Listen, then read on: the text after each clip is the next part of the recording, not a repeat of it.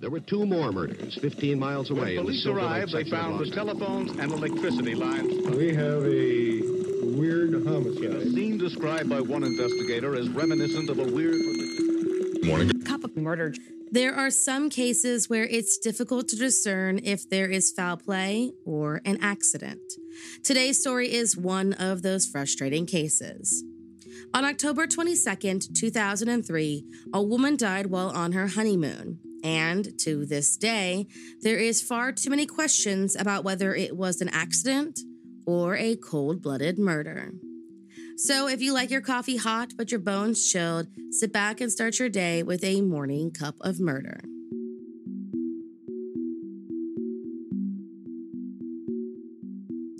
Christina May Watson was born on February 13, 1977 in West Germany, before relocating to the U.S. with her family when she was still a baby. Adopted by Tommy and Cindy Thomas on January 24, 1980, Tina, as she became known, began living in Walker County, Alabama, before moving to Louisiana and then to Birmingham, where she attended the University of Alabama. It was here that she met and fell in love with a boy named David Gabriel Watson, or Gabe. Tina's family wasn't the biggest fan of their daughter's new boyfriend, but with love blinding her to all of their warnings, the pair quickly got engaged and began planning their wedding. With plans to marry in October of 2003 and honeymoon at the Great Barrier Reef, Tina began taking scuba diving lessons despite her earlier diagnosis of paroxysmal supraventricular tachycardia. Gabe was a certified rescue diver, completing about 55 dives by the time they left for their honeymoon, while Tina, a novice, had only completed 5. After their wedding on October 11, 2003, the newlyweds boarded a plane for their $10,000 honeymoon, originally intended as a graduation gift and paid for by Gabe's grandmother, stayed in Sydney for about a week, and then headed towards Townsville, where they made plans to dive the popular, yet extremely difficult, SS Yongala wreck. Ready to start this once-in-a-lifetime experience, the couple opted to skip the dive company's orientation and guided dive with a dive master.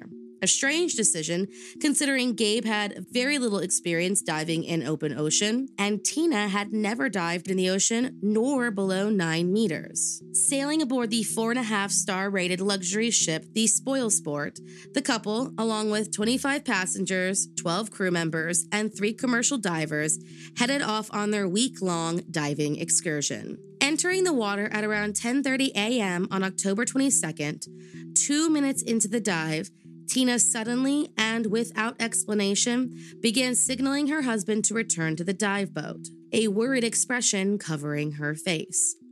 As Gabe, who would later claim the currents were much stronger than he expected, tried to respond to his wife, she suddenly flared out her arm and accidentally knocked his regulator loose and his mask off of his face. When he regained his sight, Gabe's new wife was sinking rapidly 30 meters down to the sandy bottom of the ocean. Tina had lost consciousness and was sinking much too quickly for Gabe to try and rescue her. He returned to the surface to ask for help.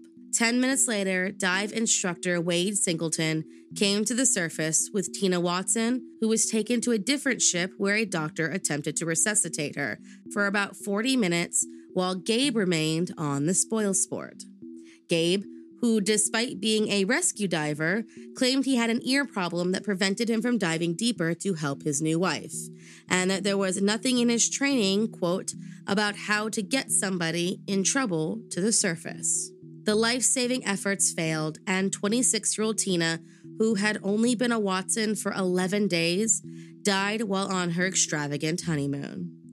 At around 6 a.m., a call came in to the Watson family in Birmingham, and Gabe told his father Tina had drowned. They placed a call to Tina's father, who was out of town when the news came in. He hurried home and told the rest of his family in person. Gabe's mother almost immediately booked a flight to Australia to be with her son. She met him at a local hotel where the counselor from the dive company was speaking with him. According to his mother, Gabe was a walking zombie, devastated over his sudden loss. While visiting with Tina several times in the morgue, a doctor performed an autopsy and determined drowning as her cause of death. Gabe Watson had to stay in Australia for several weeks, but when he finally did arrive home, the families met together and planned Tina's funeral. If tensions were considered high at their wedding, they were almost unbearable at the funeral, with the funeral home opening 2 parlors so the families could stay separated. Now, this is the part of my story where I point out that the entire description of events that I just gave you came directly from Gabe's testimony. It was, however, not the opinion shared by everyone else who was present the day that Tina died. Because if you ask the other divers present that day, divers like Dr. Stanley Stutz, they saw Gabe engage in an underwater bear hug with his flailing wife, after which he swam to the surface and Tina plummeted. In fact, one diver, Gary Stempler, just so happened to be taking a photo of his own wife when, in the background, you can see Tina lying face up at the bottom of the ocean. Because of this and the unexpected nature of Tina's death, the state coroner's office began a full investigation into the events that unfolded that day. Gabe, of course, refused to return to Australia for this inquest, but did give evidence through his newly hired lawyers.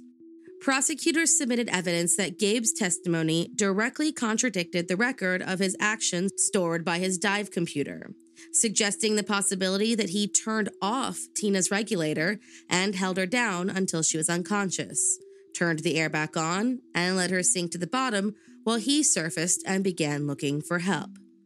They described the many painstaking reenactments of all the possible scenarios that were conducted by the police divers and how none of what Gabe said lined up. And as for why he wanted to kill his brand new wife, Tina's father claimed that, shortly before their wedding took place, Gabe asked to increase her life insurance policy and make him the sole beneficiary.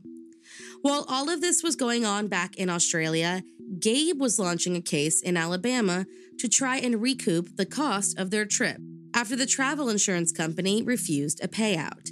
He was seeking $45,000 for his wife's death and compensation for the trip interruption, medical expenses, phone calls, taxi fares, fees for his credit card statements, and unspecified punitive damages for mental and emotional anguish.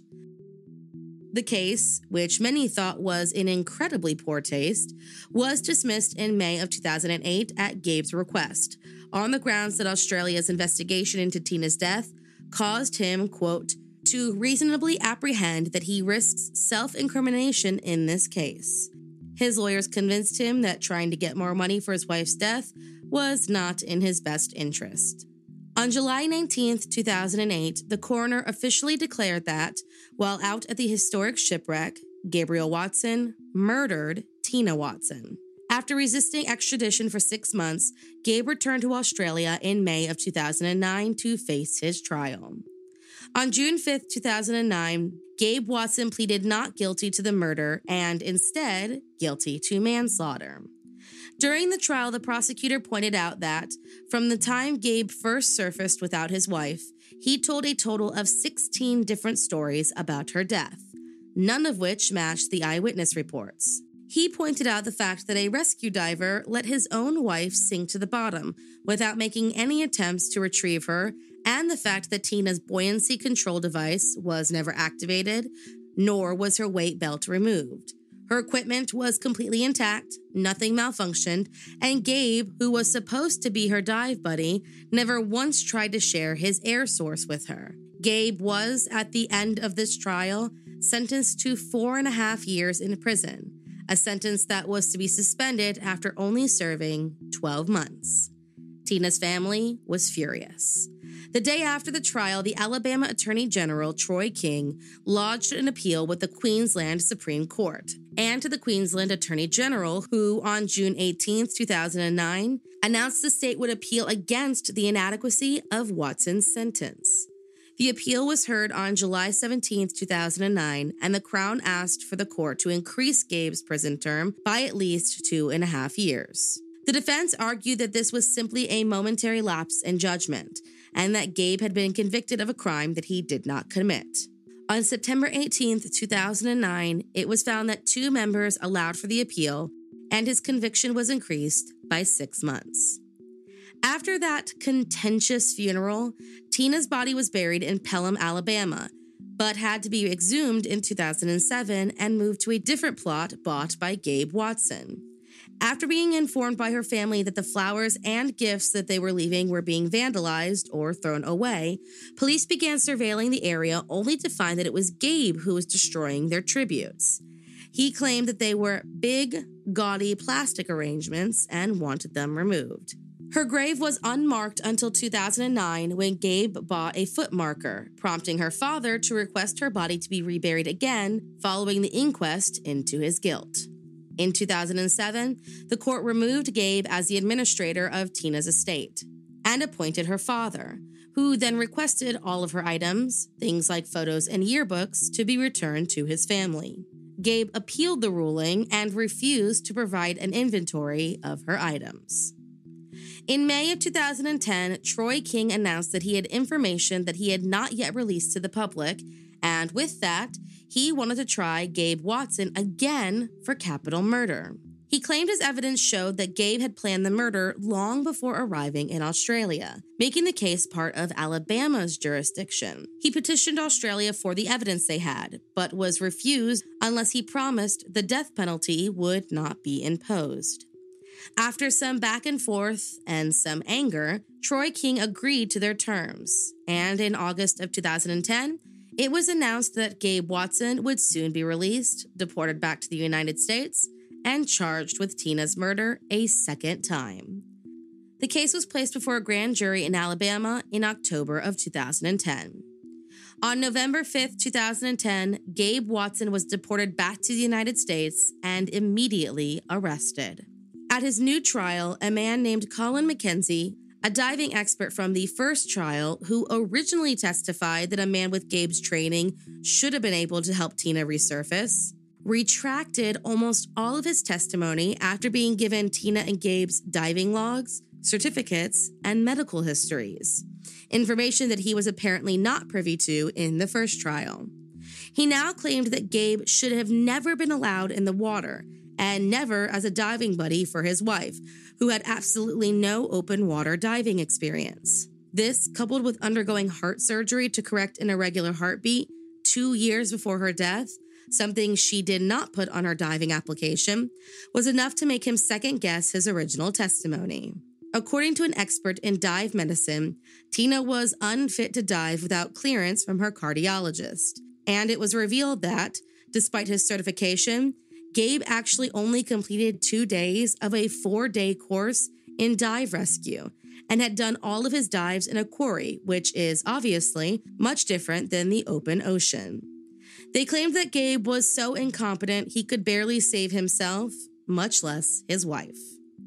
After ruling that evidence of Gabe's behavior after Tina's death was inadmissible, as well as the testimony of her father about his request to increase her insurance policy, on February 23, 2012, Gabe Watson was acquitted due to lack of evidence. Thank you for joining me in my morning cup of murder. Please join me again tomorrow to hear a terrible thing happened on October 23rd. Don't forget to rate and subscribe and let me know how you like it. If you want to help support the podcast, there's always Patreon or just sharing it with your true crime obsessed friends. And remember, stay safe.